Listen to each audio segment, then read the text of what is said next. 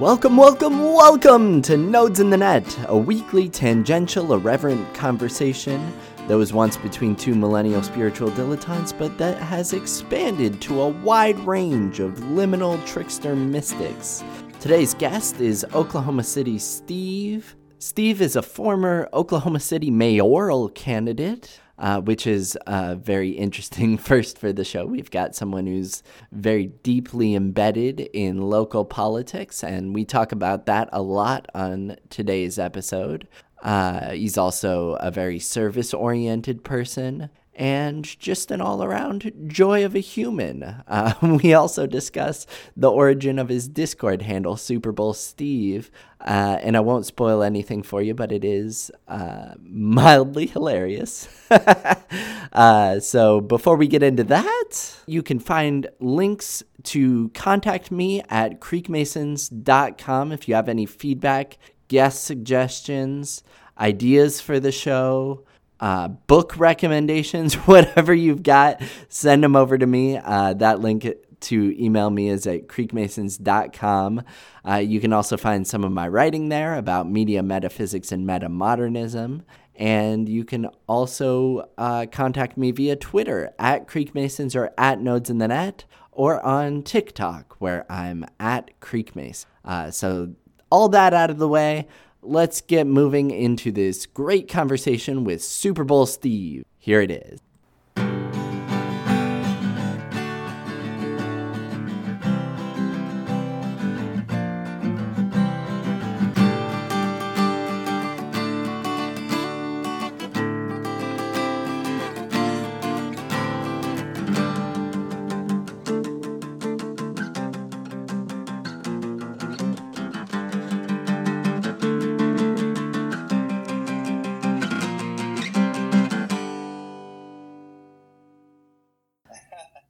So there's, when you asked me to do this, I was trying to think of what we should talk about because I have so many things going on, and as a certain type of person, I'm just constantly engaging in so many things. But I do think that the local politics thing is probably the most important of the many numerous things I do in my life. So definitely excited about talking about that.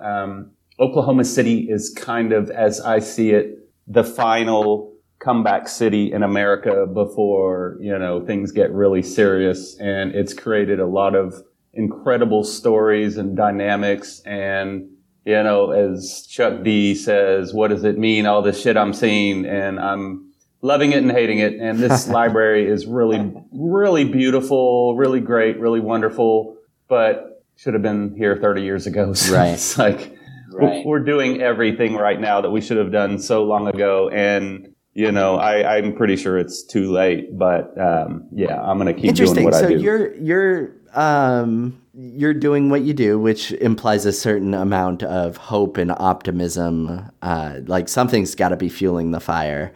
But in a lot of the videos that that I've been able to find, it's been, it's interesting you described Oklahoma City as like a comeback city, because that makes me think of new investments coming in and people sort of adapting to the more modern economy, right? Yeah, it's kind of a good way of saying the infinite growth machine has found its final victim, because it's basically, as Chris Hedges says about these kind of things, it's replicating the patterns of other failed municipalities. And it's just like, you see it so clearly that we're doing exactly what all the cities that we belittle who aren't doing well started out at. They had this moment when all of a sudden they have these new restaurants and libraries and all this stuff, and, the greatest utopia ever, and then time passes and it doesn't work out. And for myself and the groups that I associate here, it's been really strange to see, what is happening.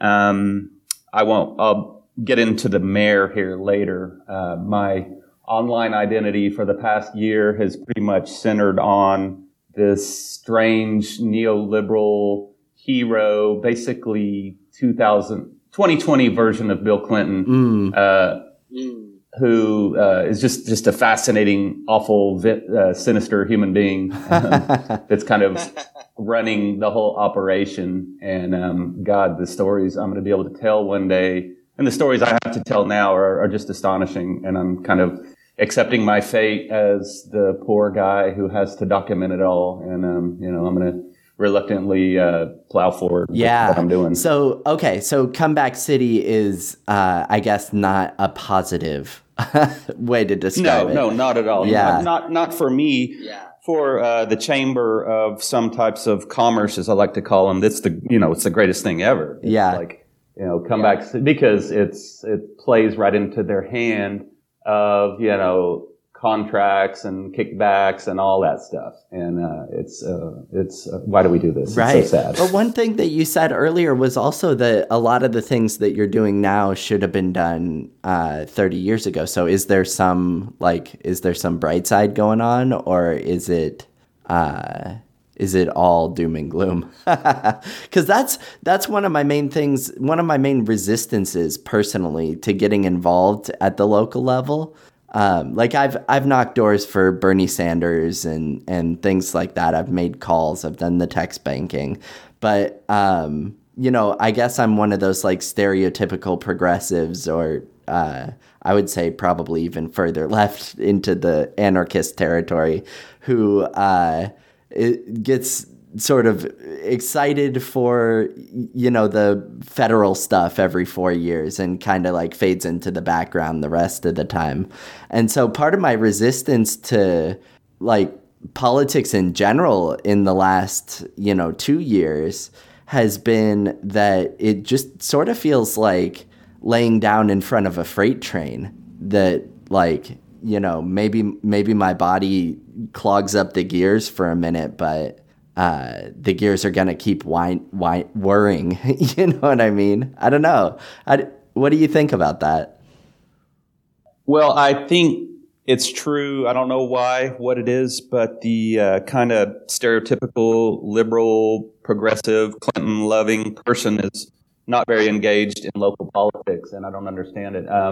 We have a lot of, obviously in Oklahoma, the reddest state in the world, we've got a lot of very involved right-wing figures, and I see them getting involved in local politics a lot more as of late, which I don't understand it. I don't know why, but getting involved in local politics is the most important thing in my opinion, because obviously you have a voice.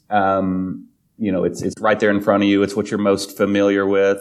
The dynamics are so different from federal, because like you can go to your city council, and pretty much every city council has citizen presentation at the end. You sign up and you can talk about anything you want. And I have always absolutely loved citizen presentations, and, just kind of the dynamic of it, of it's kind of seen as, the guy in the wool stocking cap in the park screaming about socialism is who shows up, not someone with like a cohesive argument as to why we should do this or that. And I think it's pretty, it's almost intentional that it's a space for those types of people, because it's really a good way. You go, you speak, and it's always videotaped, so you can go on and scrape the video and upload it to every platform. And it's an amazing thing. I remember a friend of mine from Turkey that I met at Oklahoma State. I took him to city council with me once, and was just like amazed at the tools that we have at our disposal, here. And what could be the freest country in the world, is not really. A lot of it has to do with us refusing to step up and enjoy some of those things. So,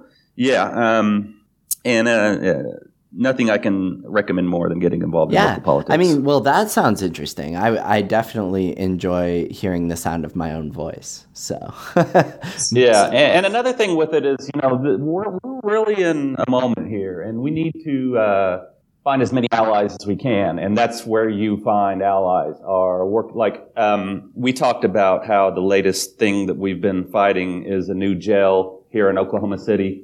Our jail is known to be one of the worst in America, and no one imprisons more women in the world than Oklahoma. Wow. And the jail that's downtown was built 30 years ago. It was a contract given to a friend of someone at the chamber, had never built a jail before. So the place is completely falling apart. More people have died this year in this prison than in Rikers, which, a place that has, significantly more prison population. Yeah. But our prison is 13 floors. Most of the time there's like 8 people monitoring those floors. The elevators don't work. The infirmary is on the top floor. It's just devastating. That's insane.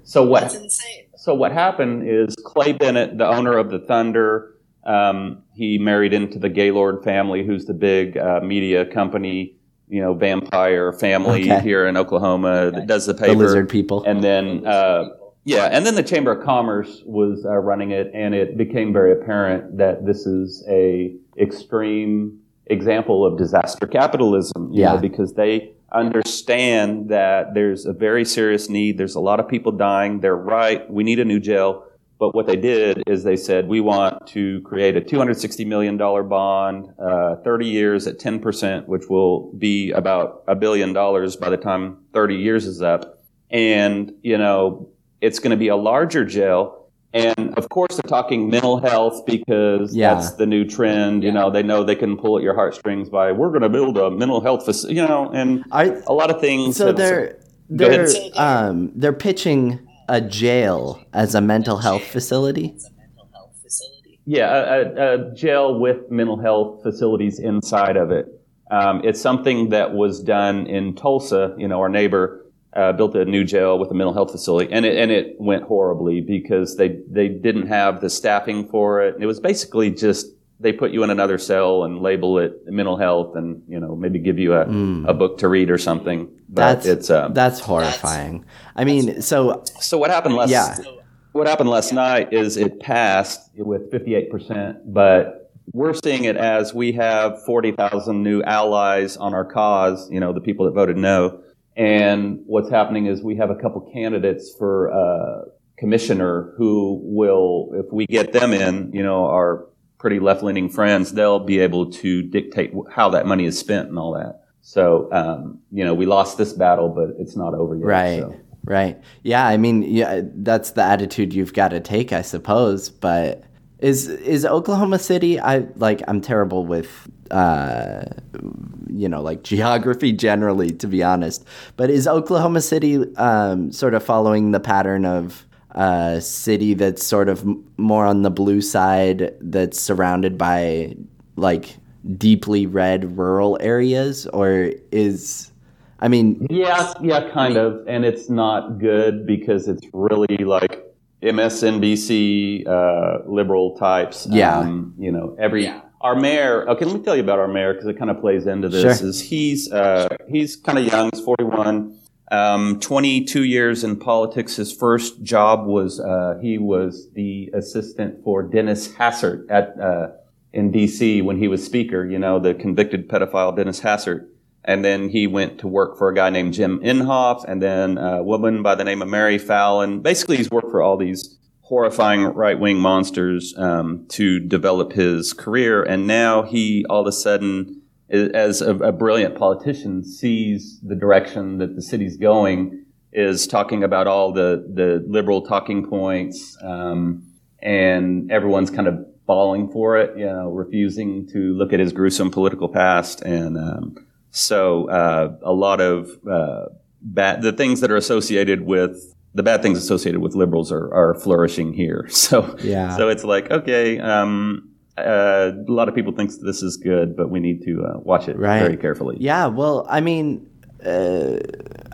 hearing you use a lot of charged language, which to me I sort of maybe slightly balk at describing human beings as monsters. Maybe I'm sort of in the camp where there's probably 1 to 5% of people who are psychopaths. I think that's the statistic I've read. And maybe those people can't be rehabilitated or whatever. But sort of the attitude that I like to take is that evil is kind of a myth. And viewing the other as an evil entity that can't be redeemed as maybe something that's like it implies an essential nature, like an original sinned soul that can't be communicated with. And in my formulation, it sort of feels like the direction that America is heading is a civil war of like rural versus urban. And in my opinion, the only way to prevent that has to be communication between us and the other. And yeah, I mean, like I've heard Sam Harris say this, who I'm not like the biggest fan of Sam Harris. I think that he like sort of exemplifies some of the problems with neoliberalism that you're describing. But I think he made a good point when he said on Russell Brand's podcast that humans only have 2 ways of resolving conflict, and it's communication and violence. And, like what path does describing people as monsters take us down? Not to call you out too aggressively or whatever, but I'm curious to hear what you think. I welcome that kind of thing a lot. As I get older, I'm realizing that it's good to listen to people when they have, like, hey, you might want to tone that down or tone this down or whatever. Yeah. So, yeah. So, I mean, and on the other hand, there can be vigorous disagreement with the policy decisions and, like obviously pitching a jail as a mental health facility. I'm personally diagnosed bipolar. And I think that's something that comes up on the podcast a lot is like my, I guess you could say struggle, but it's more of a relationship that's, maybe a little tense between me and society in general, and sort of that like desire to adapt to a profoundly sick society that sometimes I'm my desire of that like sort of ebbs and flows. And really what you're talking about when you're talking about mental health, like arresting mentally ill people and like segregating them from society, is destroying the lives of people who just aren't set up neurologically or emotionally or whatever to be productive cogs in a fucking murder machine. Do you know what I mean?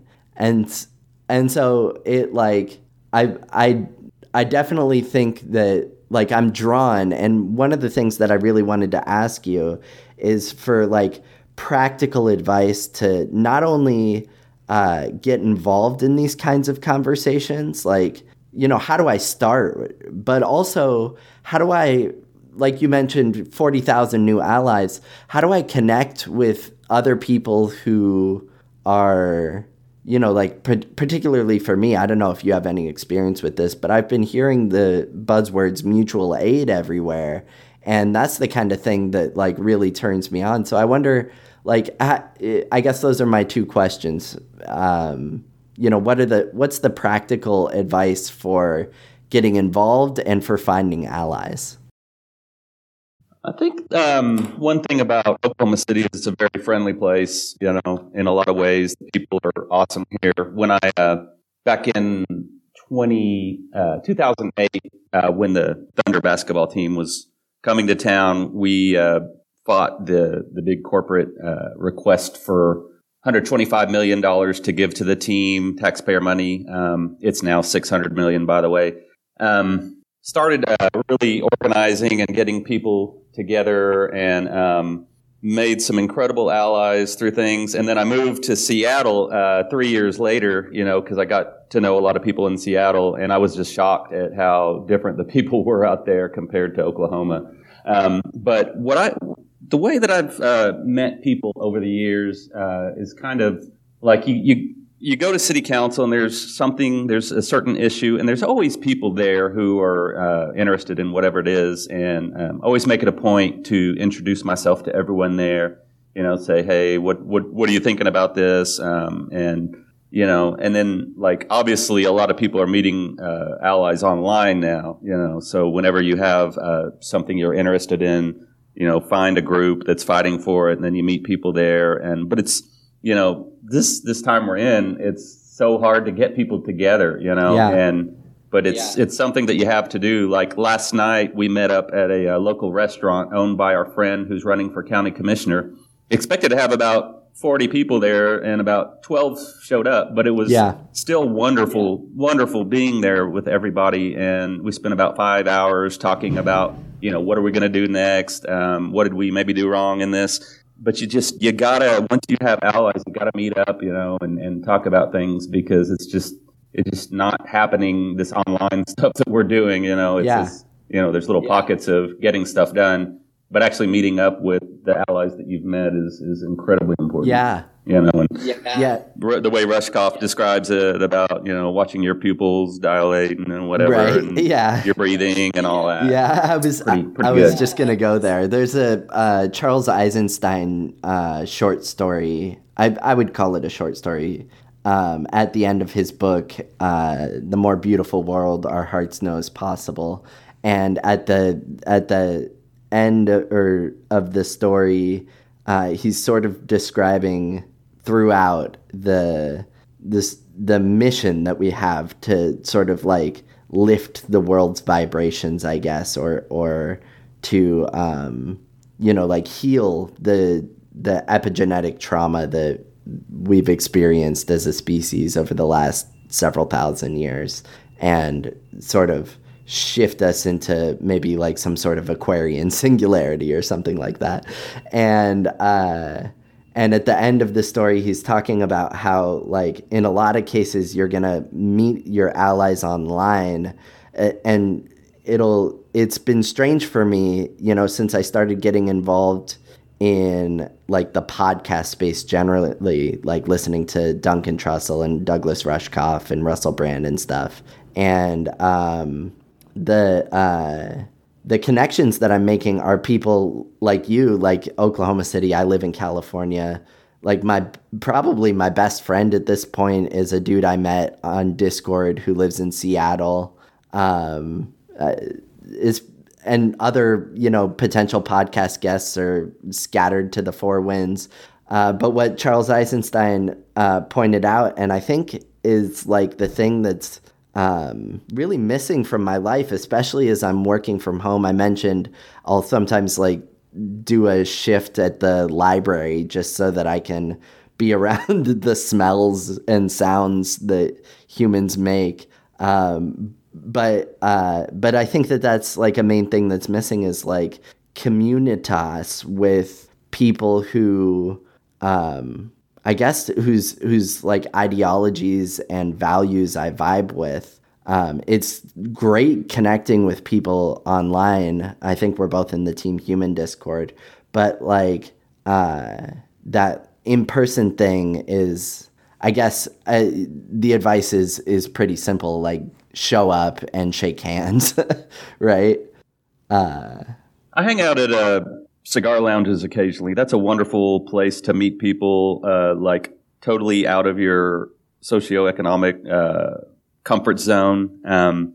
Oklahoma City, for some reason, has like several wonderful places you can go and have a cigar and hang out and watch sports with people. And but it's just it's sad how few spaces there are like that now where you can just go and hang out. Yeah. And, I work at a airport here, a FBO, fixed base operation, and we do charter flights and medical flights, and we just are about done with building a second hangar, and a couple of the linemen there are big electronic music guys, and we were talking about, everyone leaves the airport at 10. What if we did a rave here? And we kind of started talking about the incredible possibilities of that. But what I was getting at is, Rushkoff talks about the rave days a lot and how that when it started, it was about, reclaiming spaces where you can just go and hang out and be around people. And, I think in the 90s when the culture was really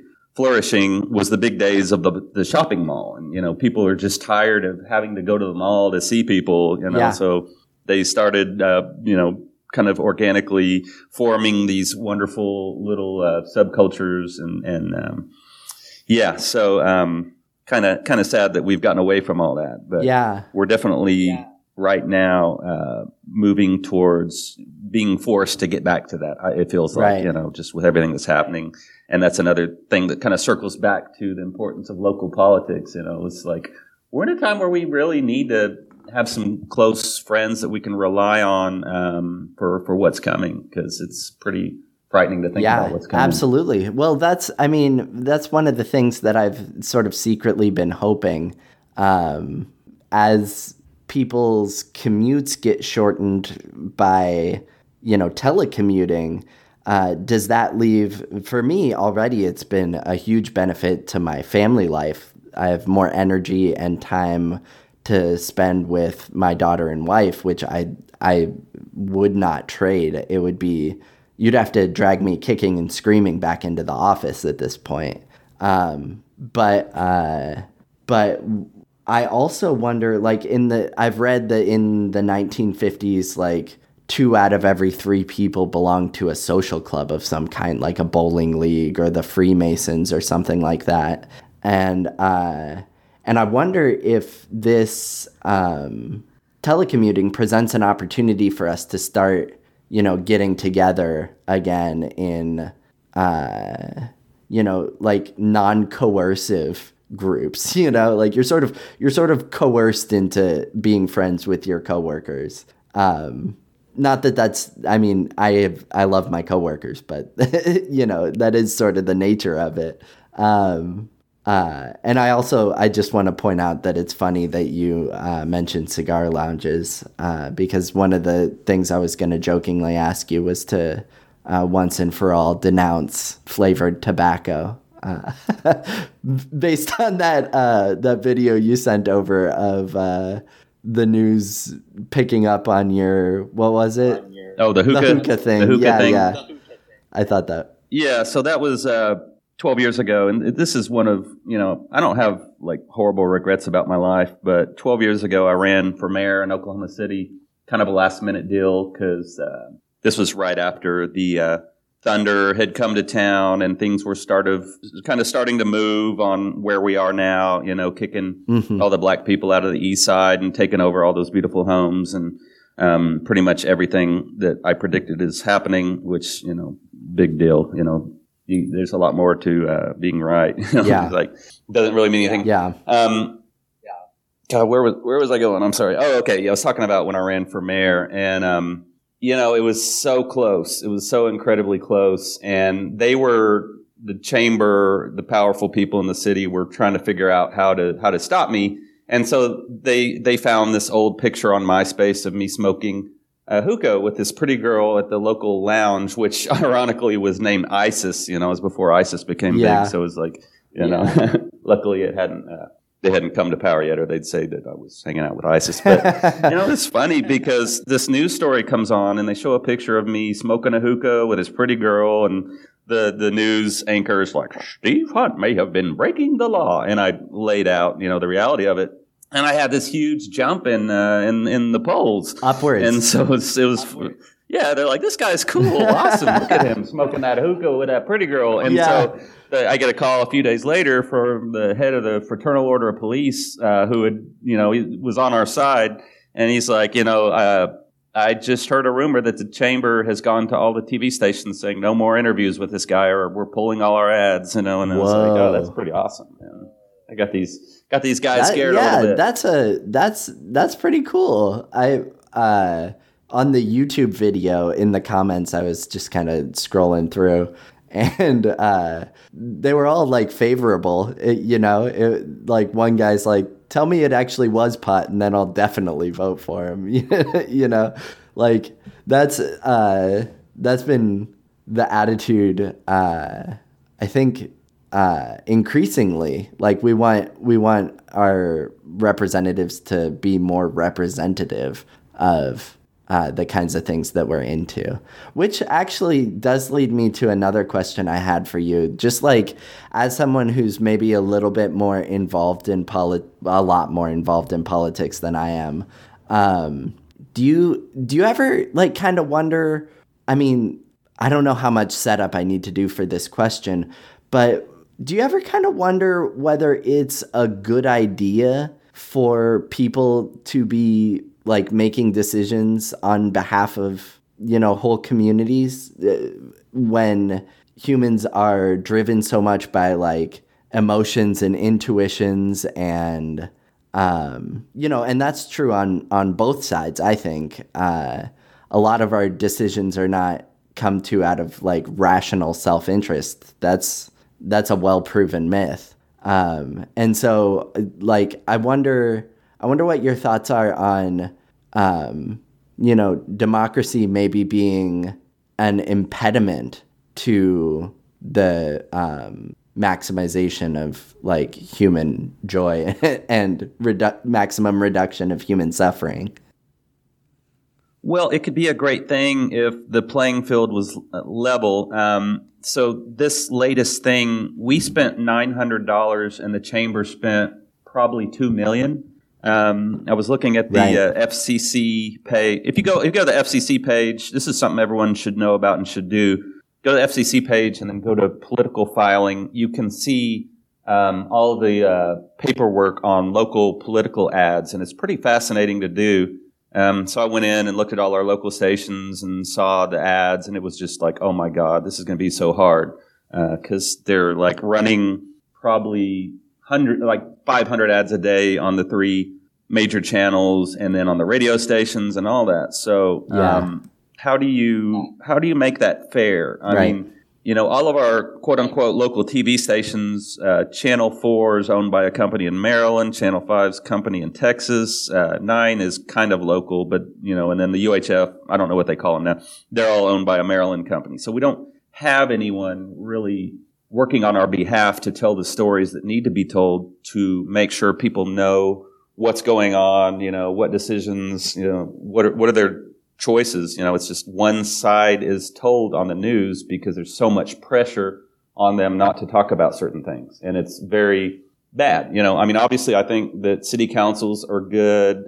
State representative is good. But it takes a lot of work to make it, function properly. And it's definitely not something that people are doing now. So, it's necessary, but, when it's, when everyone's not pulling their part, it's a very bad thing. So, do we want to let people off the hook and get rid of all this stuff, or do we need to prod people into getting involved? I think that's what we need to do, is get people involved, and then it can be a lot better, because things aren't good right now, and that's on us, I think. Yeah, I hear you. So I forget who said this. Maybe it's another Eisenstein quote, but the logic of if everyone does their little part, our actions can be really meaningful, can be reversed in such a painful way, where you just like, as you're doing your little part, you look around and people are just easily persuaded and they're apathetic. And these, like, there's really no rational reason that $2 million should be persuasive when it comes to such a blatant, problem as like we're living in the country that imprisons more people than any other in the world, and not like per capita, but just, raw numbers, like it shouldn't be something that you can overcome with money, that people shouldn't live in cages. But people are persuadable. And if you reverse that logic and everyone's not doing their little part, it's hard not to feel like your whole life is meaningless. And maybe I'm like getting a little dramatic here.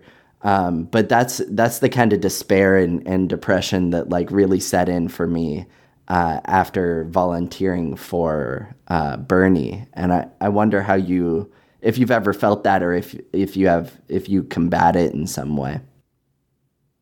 I was feeling pretty horrible this morning. Yeah. It's like, I woke up and I'm like, and it wasn't like I was, because we didn't really lose so much, because this is still a fight. They have to formulate, the committees and all that, who's going to dictate how the money's spent and all that. And like I say, we do have an opportunity to get a couple commissioners on there who are awesome and will do the right thing with the money. I just always look back to Chris Hedges and his incredible words. He's kind of been my footprints in the sand the past couple of years, the one that's kind of got me through all this, little Oklahoma religious talk there.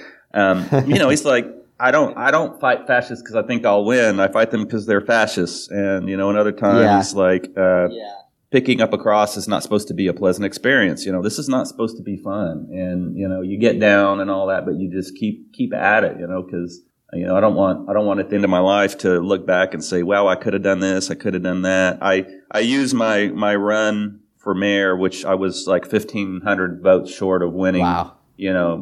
Oklahoma City, radical leftist commie, it would have been huge, And, I'm talking with Noam Chomsky, I'd met him 9 years prior at MIT.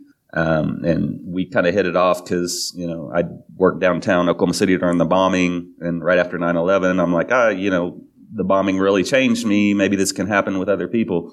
But I'm kind of getting off on different things there. But I do use that moment as something to really make me keep going. I could have done a lot more. And the way I ran my campaign was like, I'm going to run this kind of stealth campaign so the 4-term guy I'm running against doesn't unleash his war chest of money. And the reality is, it's like, what could be easier than running a stealth campaign? You just don't do as much as you would have done, and I have regrets about that. Yeah. Because, it would have been a big deal had I won. And I mean, it was still pretty scary for them to see this idiot that is a FedEx driver, almost being the mayor of Oklahoma City, and the billions of dollars that you have at your disposal to do stuff. I was going to do community Wi-Fi, and then I was going to subsidize local companies to buy back the media and all that. Yeah. So I don't ever want to have that regret again. Yeah.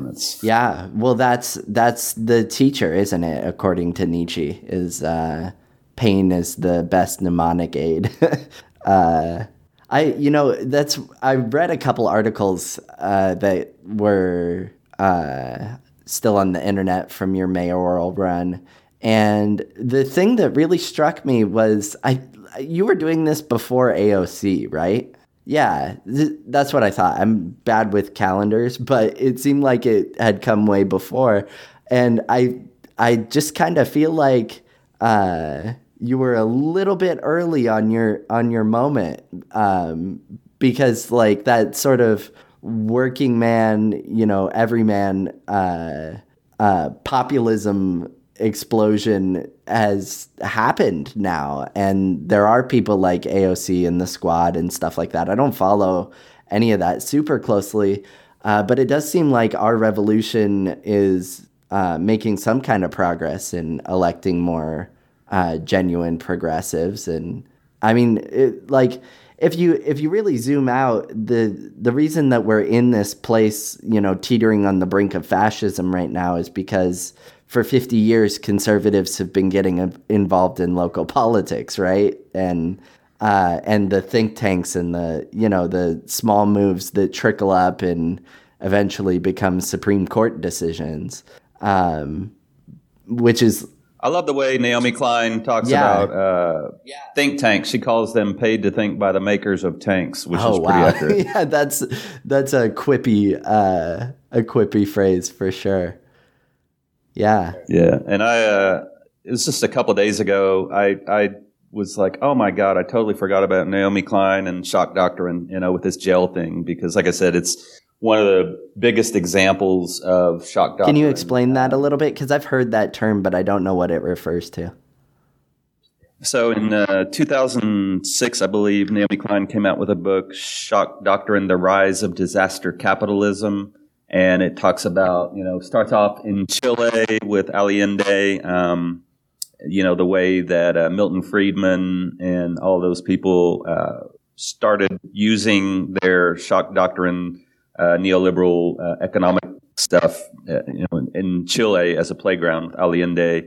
And over the years, she talks about Katrina, how that moment became a time for developers to come in, for charter schools to come in. Just numerous instances of horrible things happening and big corporate interests coming in and making a lot of money off of that. And it's an absolute must read, I do believe. Yeah. So the idea is basically yeah, go ahead. The way the jail was like that is that they understand, because there's constantly stories about the jail, someone dying. We just a few months ago had a big national story with a guy by the name of Julius Jones. He was on death row, and it was just he had a horrible lawyer that, didn't present all the evidence, and he was given the death sentence 22 years ago. Everyone that was involved was pretty bad.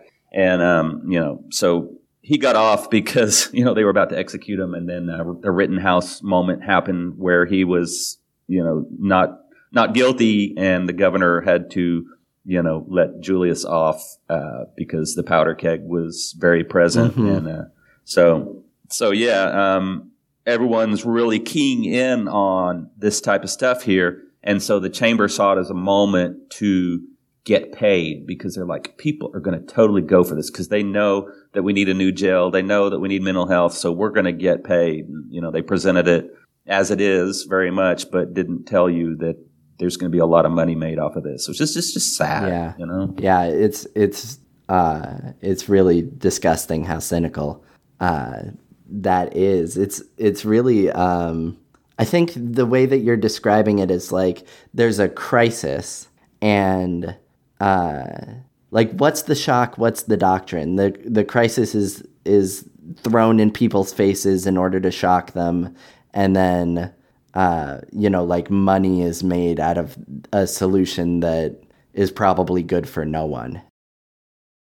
Yeah, the famous Friedman quote is, "Only a crisis, actual or perceived, produces real change. When that crisis occurs, the actions that are taken depend on the ideas that are laying around." So, Friedman, Friedman, wow, that dude, not many people know much about him, but he's the reason for a lot of things right now. With I think Thatcher was the first one to really take up Friedman's ideology, and then Reagan followed. Mm-hmm. I don't really talk about federal politics, but anytime someone brings up Biden, I'm like, no, you mean a Reagan's 11th term? That's basically what it is. Yeah. Well, how long have we been going? We've been going about 50 minutes ish. I have two things I want to do to close it out. Okay. So normally I draw like a tarot card every episode, and kind of use that as like a mood to inspire, some closing thoughts, or, sometimes it's the whole episode. I think today we'll just do it for some ideas for closing thoughts. And then let's do it. Let me tell you though, like growing up in Oklahoma and being Baptist growing up and right wing, that sure would have scared me years ago, but now let's do it. Awesome. And also I did, in my Googling of you, I think I landed on an explanation for your screen name on Discord, Superbowl Steve. And I kind of wondered if you would be willing to tell the Super Bowl story. That's my favorite story ever. Of course I'll tell it. So let's start there, and then we'll close with the tarot. So 2005, I was living in Fort Worth, and my best buddy Robert, we would go to city council a lot because our friend Wendy Davis was on the city council. You may know her. She's ran for governor in Texas. She had a big filibuster on abortion like 5 or 6 years ago, and she became it. So we were like drinking buddies, and she was telling us about how when she went to Harvard, she was roommates with Patty Kraft, whose dad owns the Patriots.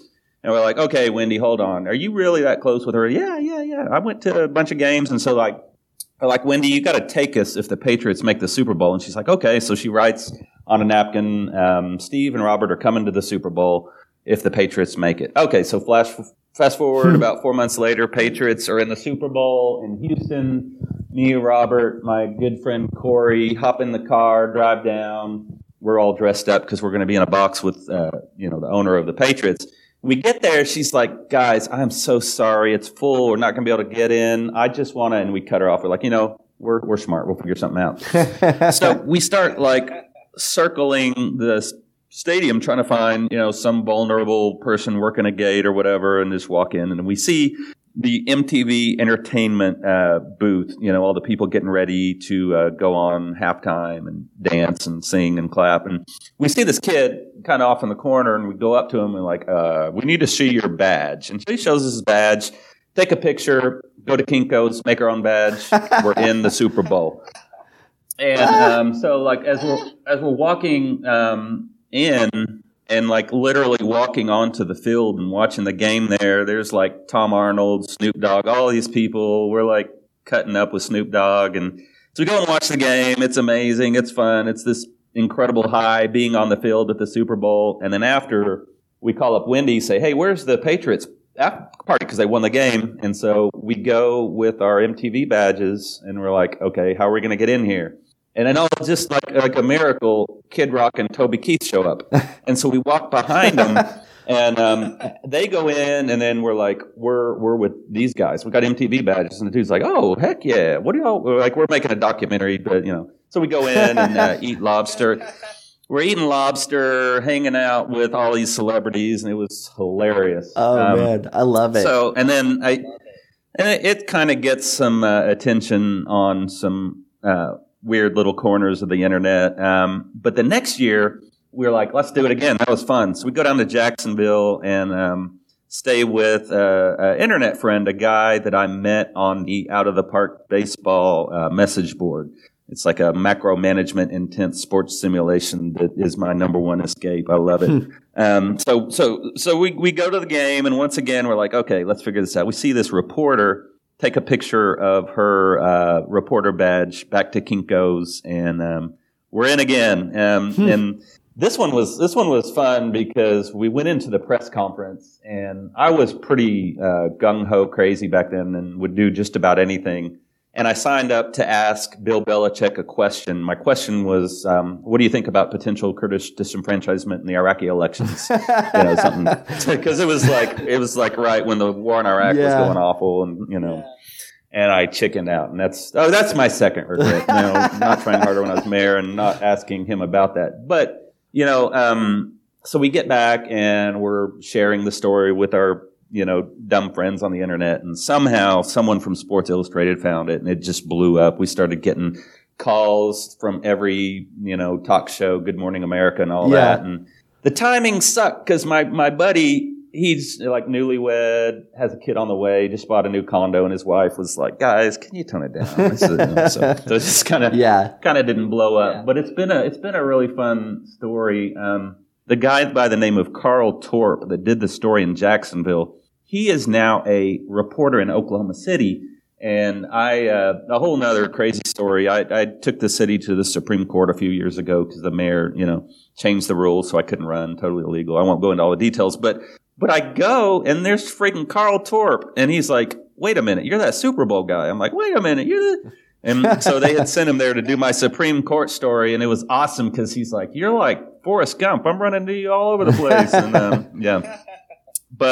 and that moment has really brought a lot of joy to many people's lives because it's kind of like it's useful. We're in a moment where a lot of right-wing people hate the NFL because they stand on they don't bow for the thing, right, and I'm like, that's why we do that, because we saw that coming, and we just wanted to let them know that they can't, So it's like so many different ways to play it, and it's I highly recommend everyone sneaks in the Super Bowl once or twice in their life because it's fun.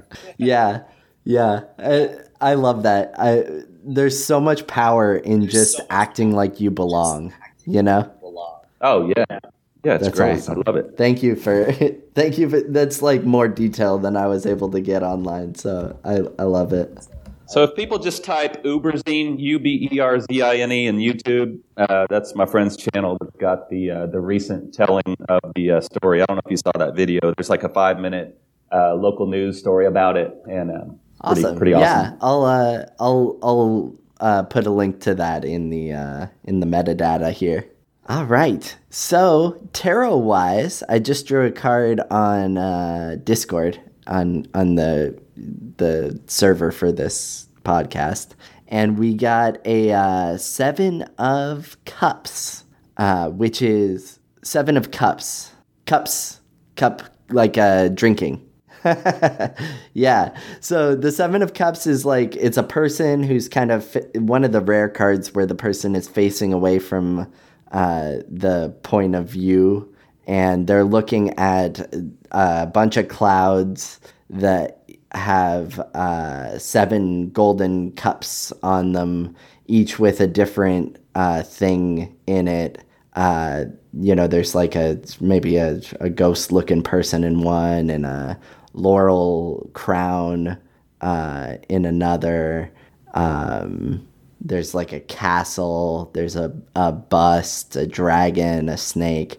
And I guess what this card kind of represents is, for me, whenever it comes up, it feels like maybe analysis paralysis sort of situation where you have so many good options in front of you. It's sort of hard to pick one and go forward with it.